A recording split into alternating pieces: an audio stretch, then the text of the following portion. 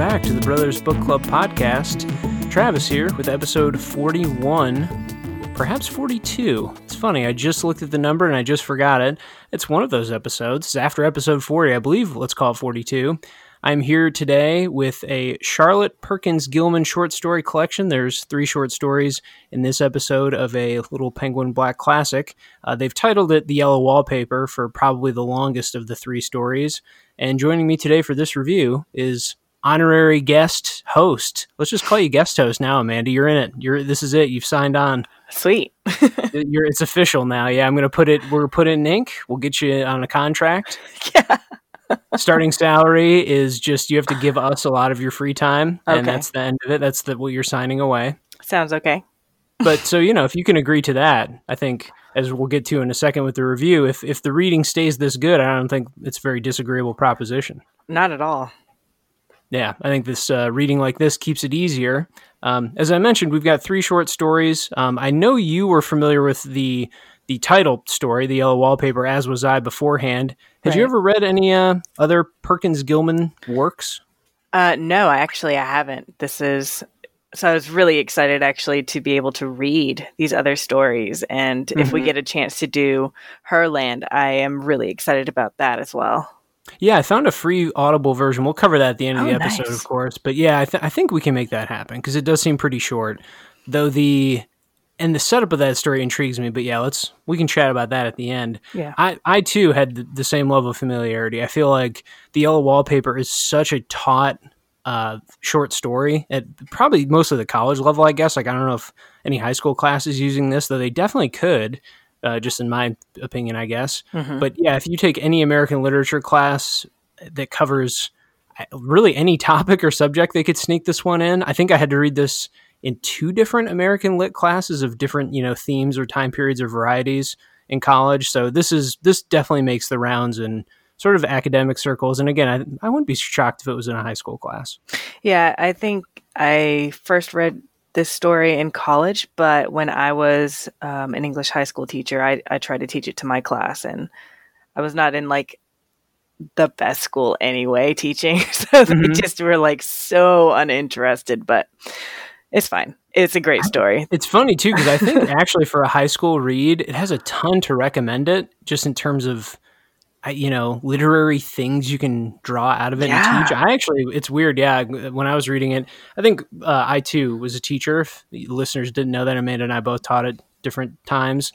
And my brain is just too broken now to not think through that teacher lens, at least a little. It's still like I'm still reading things and thinking like, oh, I could chunk it this way, or this is the page I would do this with. And so anyway, my brain's just irreparably damaged, whatever.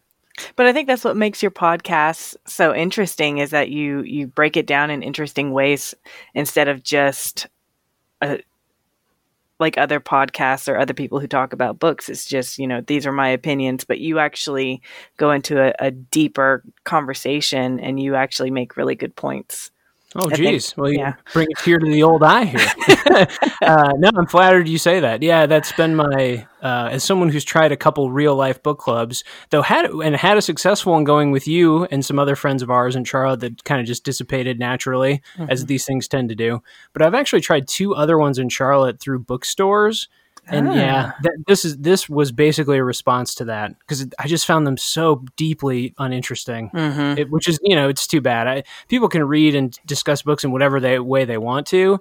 But if your first question at your book club is always like, if this were in real life, what would you do? It's like, man, I'm out. Like, right. I just have no interest in those kinds of questions. Like if it's not about literary construction, I don't have as much of an interest anyway. But so that's kind of what we're aiming to do. Hopefully we can accomplish that today. Let's have you start with the one sentence simile reviews. This is the new format for the next 18 or 19 episodes. We're going to do a more structured podcast review, and we're going to begin with these one sentence similes. So what's yours for The Yellow Wallpaper? So mine was, reading this is like hiring a personal chef to make a full course meal for you that not only satisfies your hunger and teases your taste buds, but also pleases your aesthetics. Sure. Well, expand on that. You mean there's a little parsley on top? You got a little cilantro garnish? Like it's brightly colored. It's something that incorporates a lot of different kind of textures that you can see, right? It's something that doesn't just look like some gray mush, but tastes amazing. It's something that looks amazing as well as tastes amazing. So now allow me to do the really annoying teacher thing and just say, and now connect that to the story, Amanda. How does that my teaching voice was so much more patronizing than that too. It was way worse. I put on a light version there. But no, so how does, and what elements of the story, just briefly, made it stand out in that way? Just her sense of style. The thing that really drew me to her in the first place with the Yellow Wallpaper was how wonderfully she plays with language and how succinctly she is able to set tone and mood. And it just, everything that she writes has a purpose. Every single word, every single form, like all of her format, the structure, everything has a particular purpose. And it's just wonderful to read something and be able to find all these different meanings without being bombarded with, super flowery language that just kind of meanders through the point, but doesn't ever actually like reach the point, or, it's just wonderfully written. Yeah, there's so many interlocking things that I think work in these. And that, I think we've talked about this broadly in the past, but with short stories, that's kind of what I'm looking for too, is to like have few pieces and make sure they click, It's like don't overdo it, but also make sure that you have, these interlocking parts, which there's a simile right there, I suppose, in a way, a metaphor. Mine is different. I'll explain it briefly though. I thought reading this was like having a friend, maybe high school or middle school, who like secretly learned a skill. And I wrote down an instrument because I had a friend in real life who kind of did this, like saved up his lunch money for a year, bought a guitar, and then taught himself guitar. And none of us really knew that it was going on. And then one day he just, and then one day he just showed up and was like, I'm going to rip off this, I'm going to like do this solo and play this intricate, crazy thing. And you're just kind of staggered and you're thinking like, where was this before? What was going on? That's how I felt reading this, not only within the context of the Penguin collection, where you're just like, sometimes we get bogged down because some of these are very old, or the poetry can be dense, or, there's just different things that reading really old text brings as a burden. So this felt that way in terms of the lightness and the surprise, but also just, I don't know, the kind of weird pride, which seems so weird to say since, not only do I not know this author, but she's been dead for a very long time. So I don't know, but I just felt weirdly happy to be reading it and felt like a weird disconnected pride. So yeah, a strange reaction, but I think it's one that I had. Happy to read it, I guess. Yeah. Happy to read it, I suppose I should say. Let's make some connections then. Let's try and get this relevant to 2020. And our work here is done. We don't have to say anything. It's the Me Too era. I mean, what do you want us to say? It's basically 3 short stories that if your feminist literary critique lens doesn't immediately turn on when you read these, and I don't know what you're reading, frankly, I don't know. Like, of course you can analyze literature in a million ways, but it's going to jump to the forefront in any of these. Maybe not the Ghost one as much, but even then that one gets there too, I think, for sure.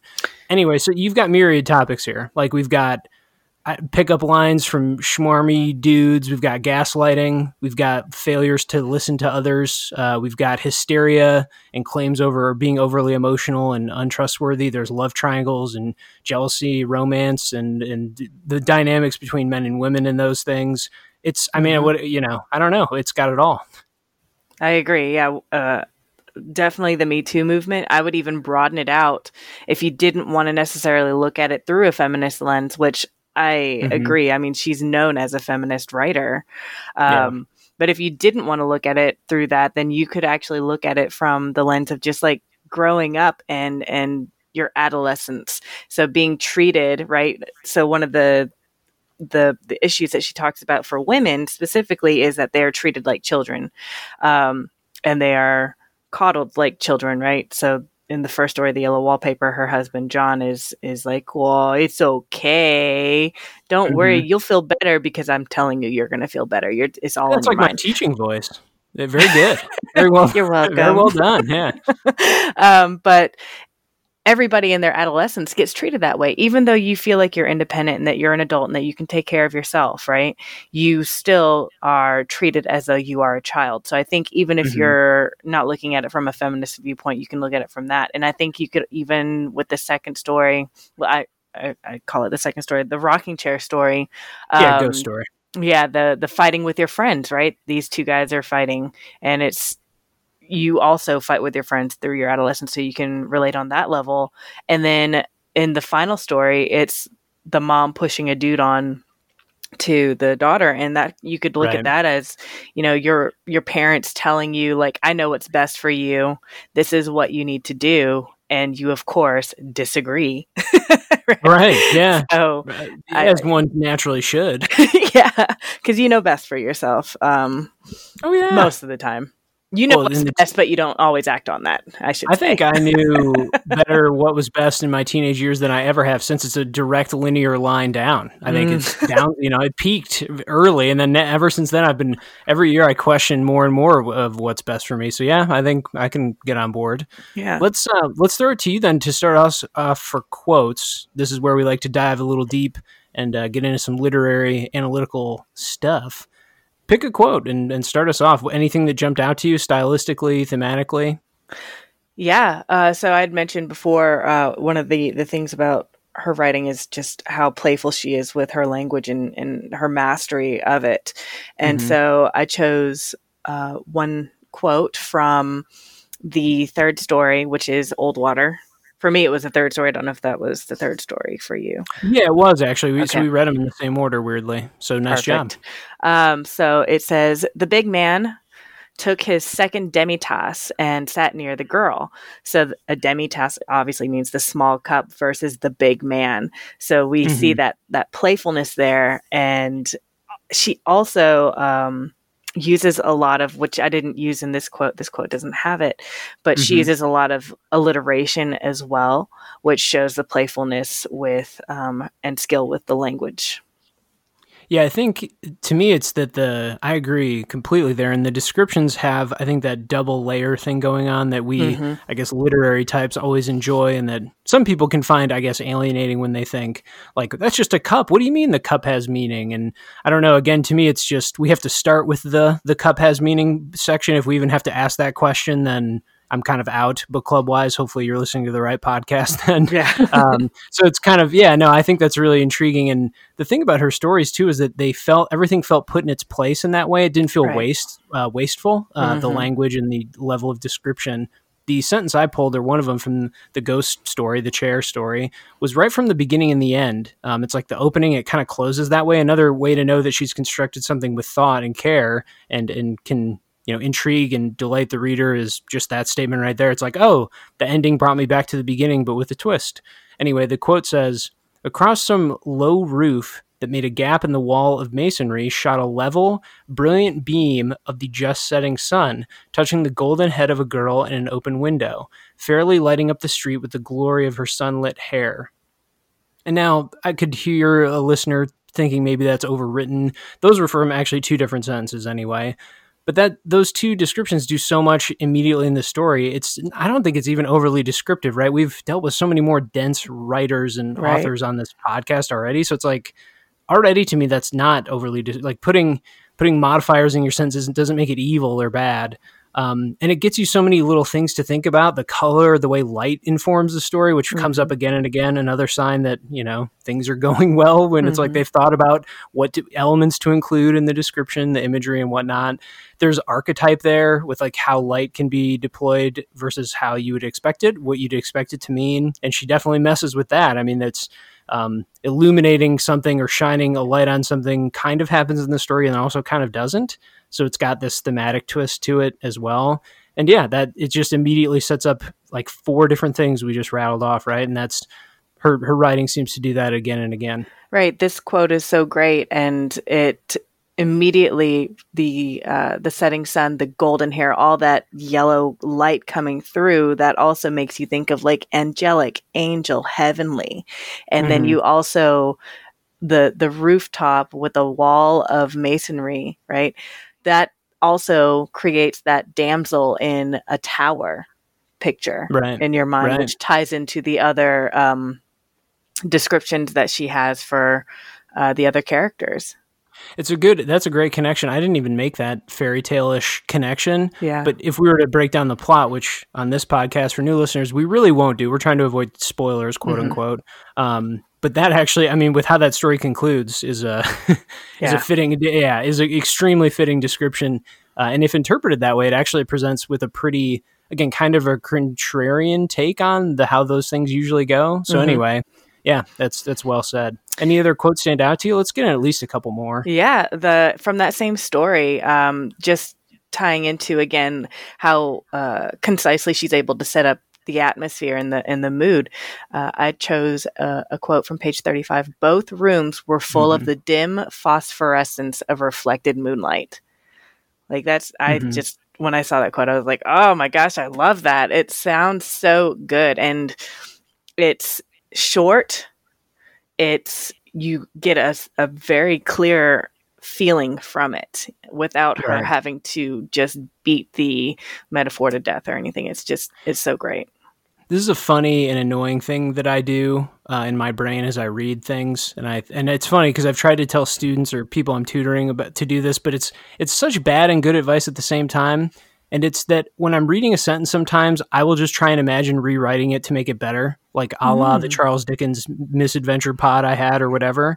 I just think it can help get your brain thinking in different ways. And I'm looking at a sentence like that and like look at the word phosphorescence, like what word would I swap for that? I don't know. I don't think I have and usually it's a good sign in my mind when you have no clue. When you're like, I don't know, that's a great. It gives me it has a mood to it. That works with the word dim really well. It's like a long word against a short one, and that kind of is good. And I don't know. And it also plays off of the word full, so you get that alliteration, full phosphorescence of reflected moonlight. So you get those sounds. Yeah, playing right. Yeah, all in a row. Yeah, no, it's excellent. It's a good one. My other language compliment to her would be just broadly that the way she uses certain verbs, adjectives, etc., the fun words, the playful stuff, which, by the way, when I was Googling, I was trying to find the stories for you and send you copies. It's a little bit behind the scenes to the logistics of the pod, but when I was trying to find the other ones, I did find someone online on a blog post reviewed this also, but it was like a 3-paragraph write-up. Anyway, her take on it was that, and I don't want to say this in a mocking way, though I was almost immediately laughed just then, but that it was like too descriptive and flowery, and she like pulled a sentence that had some adverbs in it, and she's like, see these adverbs, we got to get rid of these. And God, I always hate restrictive criticism like that, where it's like, never have any adverbs, man, don't do it. Like, come on, that's why do we? This language is supposed to be a bit experimental and fun. Yeah. Anyway, I didn't find this overwritten in the slightest. And in that blog post, she compared her to like Jane Austen is overwritten, and I'm like, man, reading this next to Jane Austen does not feel the same in any way. And no, two very different styles. I know we don't have to syntactically do, we don't have to sentence diagram here, nor do I really want to, but that just seemed way off to me. It felt way too broad of a criticism. I was like, man, that's bizarre. Anyway, to compliment her though, in this regard, the way she uses the verb creep in the Yellow Wallpaper story, that's just essential, impressive writing. She has this one word, and by the end of it, you're certain you know what it means, and you're also uncertain as to what it ever meant. And if you can do those two things and have that work in a story, I mean, you've done something really remarkable and something really good. In the quote here that I pulled, it says, "It is so pleasant to be out in this great room and creep around as I please. I don't want to go outside. I won't, even if Jenny asked me to. For outside, you have to creep on the ground, and everything is green instead of yellow." Now, let's ignore the colors in that quote, because that's a whole different thing in the story. Color archetypes and whatever meanings that we probably won't even have time to get into. I think that image, though, in your head, I think when you read that first sentence, creep around your room, you kind of have an image, but then the outside part comes in and it leaves you really put off and maybe thinking, I wasn't sure what she meant. Maybe I thought creep around my bedroom was just like relax. I mean, obviously, I think crawl or like move on the ground. And then when she evokes the outside thing, she says you have to do it on the ground, but it's like in your bedroom then where you creep it. Yeah, and so it's evocative. You think you know what the description meant, and then it switches it on you. It leaves room for your imagination, but also gives you a sense of something kind of eerie and off-putting. And it's just excellent. That's just a great sentence that plays very well in that story. Yeah, I agree. Her use of contrast, outside versus inside, the green versus the yellow. It's great. Great stuff. I think too, if we flipped this, if we flipped our mental switch into book club mode, if we were doing full, spoilers, analysis, whatever. Yeah, I mean, we could do, I'm sure people have done a thesis type thing on the there's 100 things you could talk about in there if you really wanted to. Yeah. You can't include a bed in a story that's nailed to the ground and then not ask at least 10 different questions about what's going on in that story, especially one that is, written by a feminist writer. Yeah. Yeah. Any final quotes? I think I'm going to just quickly summarize my last one. It was just a long quote about in the old water story. Mm-hmm. It was just a quote where she just dunks all over the male love interest, the kind of antagonist, I guess, in a way, in that story. Mm-hmm. And I just love when she has the main character, oh gosh, what's her name? There we go. It's Ellen. Ellen is the are any of those characters really main? They all kind of get their equal time. Anyway, yeah. Ellen's basically the main character. And so she just keeps replying all right or okay, and he keeps asking her to do activities, and she's better at him at most of them, Yeah. She's better than him. Yeah. And so she just kind of says, all right, and it says she cheerily agreed, where that adverb works really well there. Come on, adverb. Let's give some love to adverbs sometimes. It's not like she threw in 5 adverbs. Yeah. Anyway, and I just wanted to give a quick shout out to that because I think in terms of the language of it was brisk and kind of these quick little takedowns over and over and just made for really, quick, jubilant reading. Yeah. One thing that I also wanted to quickly point out was in comparison to the other short stories that I've read with you, which were by de Balzac and Gaskell.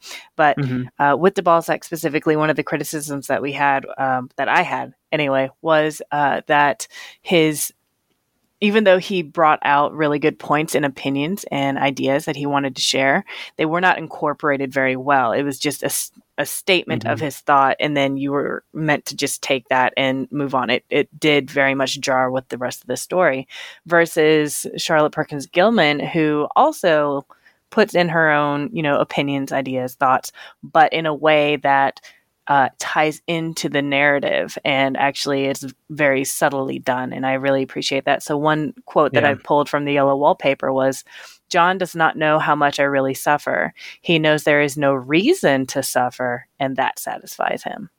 So that there we could take as a commentary on either the medical profession, which at that time was run by men, or just on husbands or on men in general. But yeah, I thought that was, compared to de Balzac, that was, I think, a little bit better done.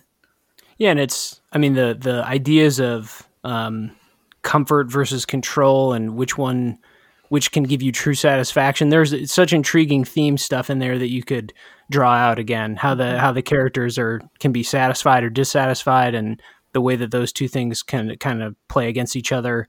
Freedom versus comfort, and which can lead to which, or which creates the other, something like that. Yeah. It's excellent stuff all around. Hopefully those quotes illustrated at least a sense of the style, as is the goal of that section. I think we did a good job pulling them. Yeah. Let's conclude the back half of the review with a couple of final things we like to do. This is the other kind of deep dive segment we'll do, and it's Literary Corner. This is where we go full teacher mode. You can't outrun your past, folks. We're both got teaching backgrounds. You got to always try and highlight something specific and do a little bit of education. I, of course, immediately grabbed the Penguin and Oxford literary dictionaries here, and I immediately just went to feminist criticism and critique, but then I drew my hand back and thought, no, Travis, no. That's what any person would do. And I think maybe it's a sign of progress that my first instinct was, we have to talk about that. It's like the main way to read these, or the main lens through which these will be analyzed. And then I thought, no, you shouldn't have to do anything. Isn't that kind of one of the victories? I don't know. Yeah. I'm not claiming to be, I would say I'm a feminist, but I'm not claiming to be at the forefront of the kind of thinking movement behind it these days. I'm not researching, or I'm not up on it 100%. Anyway, so I just pulled something else. I was like, I'm not doing that. I'm going to pick something stranger. And I found a weird one called tapinosis. Did you even know what this was? No, I had no idea. Me neither. And it's hilarious when I have students who ask about, in their AP Lang or Lit classes, they're asking me about all these figurative language terms and these rhetorical devices. And my comment to them is always the same. No, you can just look these up. The thing is to become good at analyzing, critiquing, synthesizing, etc. The words, the terms, who cares? Just keep a dictionary around, Google stuff. It's fine. Like, I didn't know what this was. It's just a type of hyperbole, frankly. But a tapinosis is a figurative device, expression, or epithet which belittles by exaggeration. And I think I found one. Could you read the quote from 47? What is that I found? There was no young poet more promising than this. He represented all that her own girlhood had longed for, all that the highly prosperous mill owner she married had utterly failed to give, if her daughter could have what she had missed. And so in the story, it's this mother character who desperately is putting her desire, as you just read it, onto her daughter and kind of superimposing that onto her, putting that burden.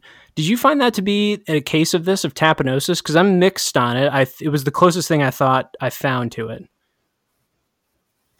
I actually did agree with you that this is tapinosis for sure. I mean, you have there was no young poet more promising than this. That is definitely an exaggeration, especially when you read what he says to her and stuff, and how unimpressed the Ellen is. The mother is very impressed, but she also was hungry for any kind of poet to come into her life, really. Of course, so yeah, that was definitely an exaggeration for sure. Yeah. And I wondered too, when I read that, when I saw that term in the dictionary, I was like, man, I wonder, because there's some hyperbole in some of these stories, of course, and this is just a specific type of that subcategory, if you would. Anyway, so I was like, maybe this moment is it. I think in my lens, I'm reading it that way because, the language you pulled out was the perfect moment. Also, just the contrast then with saying, like, all that the highly prosperous mill owner she married had utterly failed. Now, that's an interesting one, too, because immediately it reads like a bit of a mockery, because you're like, well, you seem comfortable, like he's highly prosperous.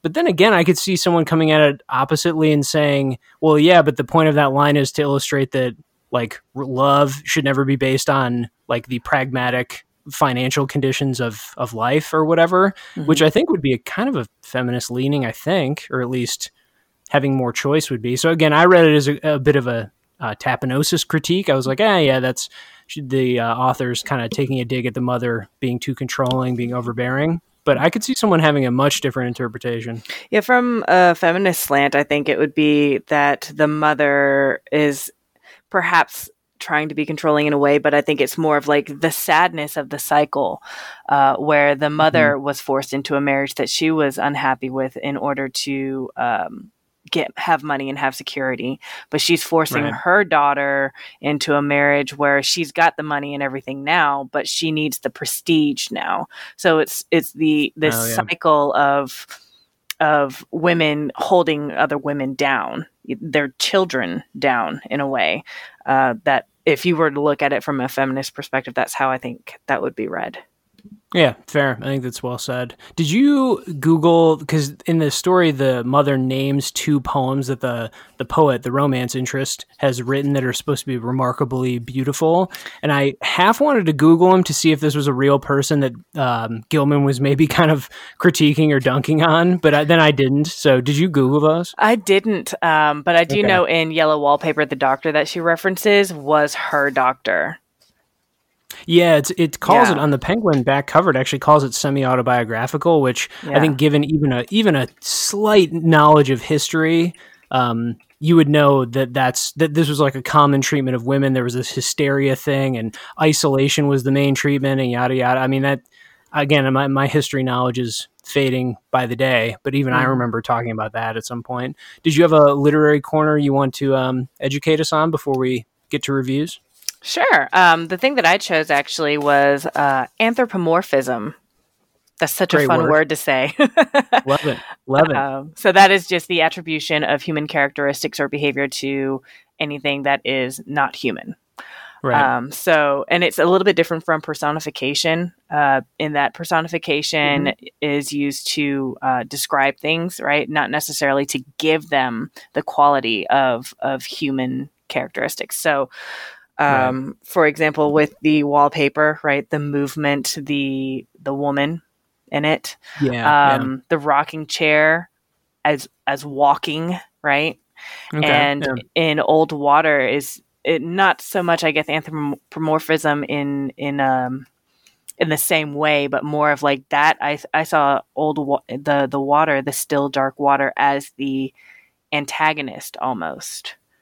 Yeah, it's certainly. Well, and then, man, again, I want to spoil these so bad, but also not though. Also, the savior, like it's literally in the most literal way. Which we'll just pause there.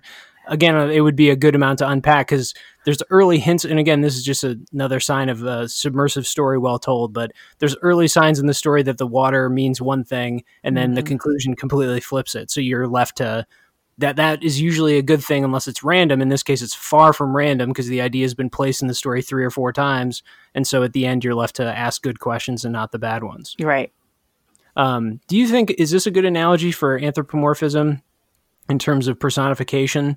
Is it kind of like simile metaphor? I used to tell people, students, that it's like simile metaphor. Yeah, it's not so different. You can compare things, but to me, metaphors are just more long-winded and they can go on, and they're usually more. I was used to frame it like the author's more dedicated to it when it's a metaphor. It feels like it's more intense. It's more meaningful. Usually, simile is like a cast off. Here's an imagery thing. Here's something you can just like chew on for a second. I don't know if that works as an analogy. No, definitely. I think that's a great analogy, actually. Yeah, simile is something that's more superficial, something that you're not necessarily going to delve into, but a metaphor is you're saying the thing is it, right? So personification is saying, oh, it's like is humanistic, but anthropomorphism is like, no, this rocking chair is a person. It is this other living thing. Yeah. Yeah. Yeah, I think that nails it. Let's wrap this up with reviews then. Reviews are now 2-parters because I've added in the Russell French In Memoriam, So What's Good About It segment. This is when we say one positive thing about what we've read, because in the past I've been grasping at straws sometimes trying to come up with like a really, truly effusively positive statement. This week, I don't know what to say for this part. It's the whole thing. I don't know. Yeah. One thing that I wrote down because I wanted to have some specific idea was I enjoyed reading snappy dialogue again. Dialogue that felt both quick and also layered, conversational but meaningful. It felt readable and a little more naturalistic. Like I don't need characters speaking in speeches all the time. That can be just exhausting. And so this felt really good to get back to that. Yeah, and even. Building up on that idea is if you look at the format for her stories compared to Gaskell and de Balzac, they had really long paragraphs sometimes. Yeah. But when you look at Charlotte Perkins Gilman's actual writing style, you see a lot of like 1-sentence paragraphs, and you see that her paragraphs, even the meatier ones, I would say there's no more than like maybe 4 or 5 sentences per paragraph. It's just she's moving that story along so well and so succinctly. And I think too, with just the nature of all three, right? One is a story of kind of madness and I mean, perhaps false madness, but sort of a mental deterioration. Another one is a ghost story. And another one is like I wouldn't say it's a creepy romance, but it's definitely like an aggressive, off-putting kind of, again, like schwarmy romance. Yeah. All three of them have reasons why you'd want to write them in a way, especially the yellow wallpaper and the rocking chair, kind of briskly. And you want to ratchet that tension. When you write a 1-sentence paragraph followed by another one, you're throwing the reader from idea to idea so quickly, which of course can have a purpose. And I think in this case, the purpose is obvious. It's to make these dramatic switches. It's to hit a transition aggressively. It's to put in some contrast really quickly and make it more shocking, more creepy and eerie. And so, yeah, I think it works really well. The one I was thinking about flipping this segment because I assumed or kind of knew going in, you and I would both love this. So I almost thought about flipping this to like the anti-Russ French, like what's bad about it part. And I don't think we should, but I'll briefly mention that had we done that, I was going to do the exclamation point, just too many of them, but I don't mind. I mean, I almost, when she uses so many as she does, I almost start to read them as like, in English, it's almost like we need a symbol between the period and the exclamation point, because at this point, the exclamation point is almost, I don't know, it's like maligned or kind of looked down upon. Like almost no one will use it because it feels so corny to use it. It feels so childish. But I feel like we almost need a midpoint. If she had that midpoint marker between those two, I feel like that's what she would have been using. Yeah. Yeah, that's a good point. Yeah, so there you go. Again, it didn't put me off at all, but it was something I noticed where I thought she's using more exclamation points I've seen maybe in the past year of other books versus this one book. It's just not, especially outside of dialogue. Yeah. I would say, especially in Yellow Wallpaper, there are a lot. It was actually, I should have clarified that. That's what I was referring to, I think, exclusively. The other ones I don't think did it very much at all. Yeah. And, it was first-person narration. I bet we could make a case for it and for their existence there, too. Mm-hmm. Let's wrap up, then, with the most pointless formality that we will ever have on this podcast. If you've somehow made it through this entire review episode and cannot guess what we're going to rate it, then I don't know what you were listening to, but we thank you for joining us. It's a 3, right? I mean, yeah, obviously. Unquestionably. In our system and our scale, a 3 is you should go out and read this. You must read this. There's really no reason not to. I think you can find the Yellow Wallpaper for free online, right? Yeah, you can. That's where I lost my copy. I must have given it to a student, but yeah, that's where I got it. Sure. That's the most noble way to lose a piece of literature. Just give it away. Just trying to recommend things, You're doing good work. Yeah, I'm not really sure what else I could say. The stories hold up on every level. I think, as we jokingly alluded to in the literary corner section, I think going into this, the best way to start is to think, okay, I want to put on my feminist criticism lens. Like that, I think is the best first approach. If you go into the stories preparing your brain for that kind of criticism and thought, I think you'll be the most rewarded. But you could read these for any reason, and I bet they'd be at worst thought-provoking, and then at best that plus entertaining plus enlightening in some way. Agreed. There we go. That's it, folks. Get out of here. Don't listen to us anymore. Go read the Yellow Wallpaper at least. That's probably, we should do one more part of the review that I'm tacking this on. We're freestyling it here. Which of the 3 struck you the most? Was it the Yellow Wallpaper?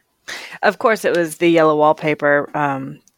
Just from a psychological perspective, I've always been interested in psychology, but just everything about it. It's amazing. But I did really, really enjoy the playfulness of the rocking chair as far as the comparisons to like the damsel in distress and stuff. I would agree. The Yellow Wallpaper is you should be culturally ashamed of yourself if you haven't read that. Yeah, that's in the canon, people. But I almost wanted to over recommend the Old Water. I really like that story. Yeah. Even though it's funny too, because my reaction to the little twist ending it has was like an out loud chuckle and thinking like, oh, that was really corny. But then I immediately thought, but in 1880, I was like, that would not have been. That would have been probably like very provocative for a conclusion. And I don't think it's actually corny. I don't know. We've become so accustomed as a culture, we're like post irony state in 2020. So it's kind of hard to do twist with sincerity. Thanks, M. Night Shyamalan, for that. Like, you ruined the twist ending forever. Basically, you have like a generation of people who like cannot stand twist endings now. Yeah. But that one I think was quite earned and was really phenomenal, especially again just considering how it built up to that idea in the story. There's so many little bits that work with that. The ending to that, especially when I was complaining about Gaskell's endings, right? But the ending to Old Water, I was so pleased actually with that ending because looking at it through a feminist lens, but also through the lens of taking control of your fate and destiny. That really, I really enjoyed it. Yeah, I mean, peg me as a kind of literary simpleton if you must, but I didn't leave any of her stories asking too many questions about what I should have just understood. Right. I also left with plenty thinking like, oh, there were a couple elements in there I hadn't really thought about, or now that I know the full picture, how do these pieces play into it? How do they work? And so we've come away from other authors recently where I asked the bigger question, where it's just kind of like, oh, that was maybe incoherent, or did I miss, is there something I should have picked up on? I know the Steel Flea, which you did not join me for, left me feeling that way, where it's like you had 10 ideas in there, but which one mattered the most? Like there was nationalism a bit, there was this maybe even Industrial Revolution critique, but not really. And there was some kind of class stuff, but then they backed off that. It definitely wasn't that funny, et cetera, et cetera. So you just leave something like that feeling discombobulated a bit. This left me with great clarity and also wanting to read more. So maybe On to Herland. We might do a follow-up where we read, I think, the only novel she published, right? She published women in economics, but I don't know if that's a novel.